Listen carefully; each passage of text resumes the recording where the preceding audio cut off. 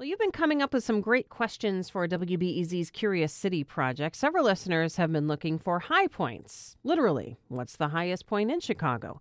Well, Elizabeth Silk thought it might be a park on Chicago's north side. We have a park near us, Warren Park, that has a hill that some people call Mount Warren. You know, we were just joking about it one day, and I thought, well, maybe this is the highest point in Chicago. Well, Elizabeth, she's way off, and we had Molly Adams from Vocalo get an answer.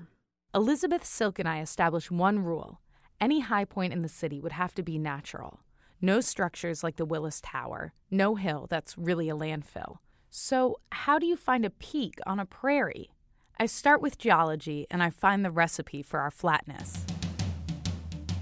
14,000 years ago, thereabouts, the city and most of northwest Indiana was covered by the ancient Lake Chicago and retreating glaciers.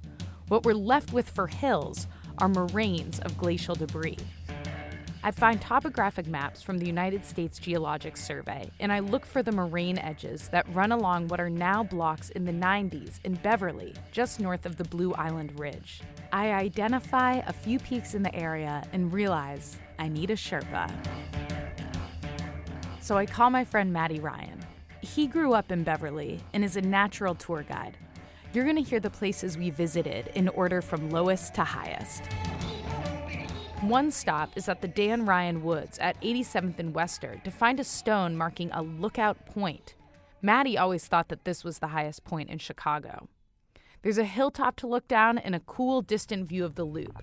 To the east, there's this dubious marker in a grove of sycamores. This has been here since what? What does that say? 1922. Lookout Point uses a signal station on main highway of Indian travel, marked by the DeWalt Mechlin chapter.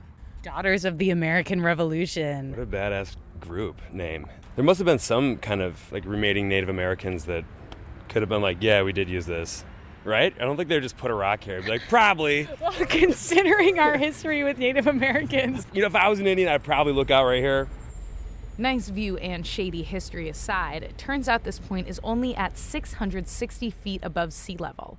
So while this hill does offer the highest natural viewpoint, it is technically not the highest point. And I know that from my maps. A warning for sticklers. Topographic maps measure in increments of 10 feet. Without an altimeter, it's hard to be more precise. So when the maps say the tallest contours in Chicago top out at 670, that means the highest point is between 670 and 679, and there are several hills in that range. We can drive right over one of them. Where are we driving right now, Maddie? We're driving south on Longwood Drive. We're passing St. Barnabas Grammar School right now. Yeah, this is the old coastline, basically, of the glacial lake that used to be Lake Chicago. Levitt and 105? Okay, so this is it. I think that we just went over it. Wow. You can feel it. You can really feel it.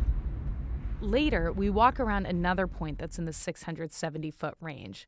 We want to see if an actual highest point can offer a better view than a residential street. That's where I used to get my hair cut when I was a little kid. At 92nd and Western, it's not a pretty view. There's no park, there's a Menards, but there is a unique feature. Basically, we're smack dab in the middle of the hill right now. So the highest point in Chicago... Looks like it's that rainbow cone. Yes, rainbow cone, the Beverly Institution. Chocolate ice cream, then strawberry, then Palmer House, then pistachio, then orange sherbet piled on a cake cone. See, watch that. It's like a flat spade. Okay. It takes a while to learn how to make a cone like that, Molly. Wow, thank you. Thanks so much. Thank you. Okay, well, I guess I'm going to have to put this microphone down at this point. It's a magical treat for a magical spot. It's just that there's not a great view. So grab your cone and head back to 87th Street to get the full Top of Chicago experience. For WBEZ, I'm Molly Adams. Curious City is produced by WBEZ and AIR and funded by the Corporation for Public Broadcasting. This is WBEZ 840. Before we start the show, we here at Curious City want to let you in on a little-known fact about WBEZ.